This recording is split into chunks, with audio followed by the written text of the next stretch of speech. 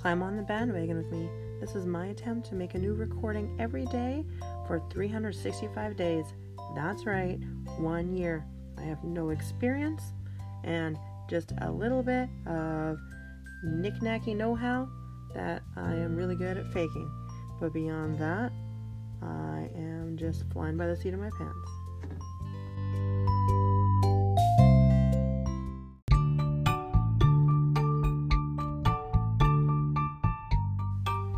Please be advised that today's podcast discusses some risque content.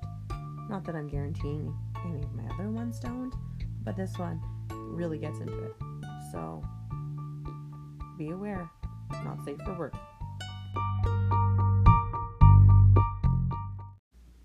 Good evening.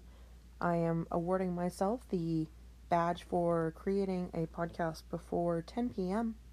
award because I'm actually doing it before midnight even. So that's mighty impressive if I do say so myself.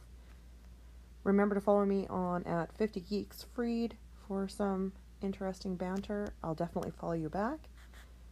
I know I'm not really saying that to anybody. Nobody's really listening to this right now. But it's just part of the routine. You know what I'm saying? Today's daily creativity journal prompt for day 6 is: look in the kitchen and work with the first fruit or vegetable you spot. It could be in the form of juice, jam, or even canned. So this one's a little bit of a doozy. I'll turn you over to what I did with this prompt.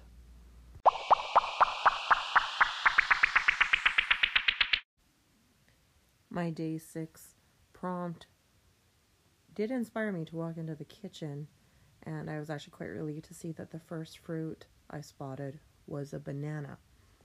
Now, silly, naughty thoughts crossed my mind as I thought about working with the banana. Tee-hee, hardy har har. But as my mind tends to wander, I started thinking about what if I had discovered a pineapple? That would be bad. I mean, of all the fruits, it's not just, the size, it's the texture. So that seemed like a blessing that I hadn't found a pineapple. Not that I'm doing anything naughty with it anyway. So I thought I would share a audio clip of a YouTube scene I really enjoyed. So I started searching for it. I seem to remember in my mind a South Park episode where Martha Stewart shoves a pineapple up her butt. However, I could not find this clip, and it actually seems that what Martha Stewart shoved up there is a turkey, not a pineapple. Not sure about the physics of that, but it is what it is. I guess I misremembered. It's kind of one of those cases of that Shazam genie movie. So I did see some interesting things in my YouTube search. I think maybe Mr. Slave is the one who actually shoves the pineapple up there. I also saw something about Hitler getting a pineapple up his rear end. Some random people getting a pineapple up their rear end. And a KKK member. So I would say that the search was fruitful, but it really wasn't. Did not watch any of the videos in question, although I accidentally watched a video of Mr. Slave from South Park shoving Paris Hilton up his butt, and, I can't ever get that back, but at least it wasn't Hitler. Going back to the banana, I took a banana to work today. It is very cold outside. I wanted to eat it in the car, and I didn't remember to. It was dark as I was driving. So I was so certain I had grabbed it when I got to work and taken it inside with me. But I could not find that banana anywhere. And it's not because I had smuggled it in some sort of inappropriate place. People, get your minds out of the gutter. So I was really sad I never got to eat my banana. I thought maybe I dropped it in the snow. I had no idea.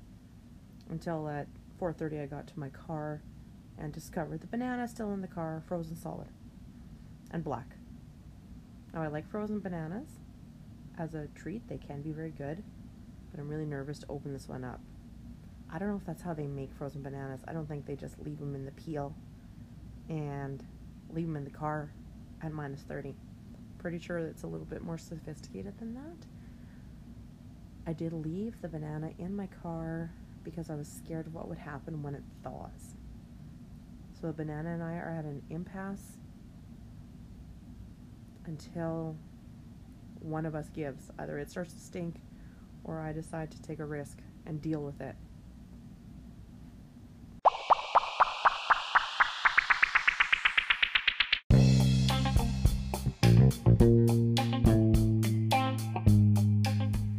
Thanks for wasting less than 10 minutes of your life listening to this lovely little podcast. I am planning on making them longer in the future. Right now, I'm just trying to settle into the routine and stay on a project timeline. So, in the future, I hope to get more involved and more technical, maybe. I might even order a real microphone instead of shouting at my iPad all the time. Anyway, have a great night. See you tomorrow.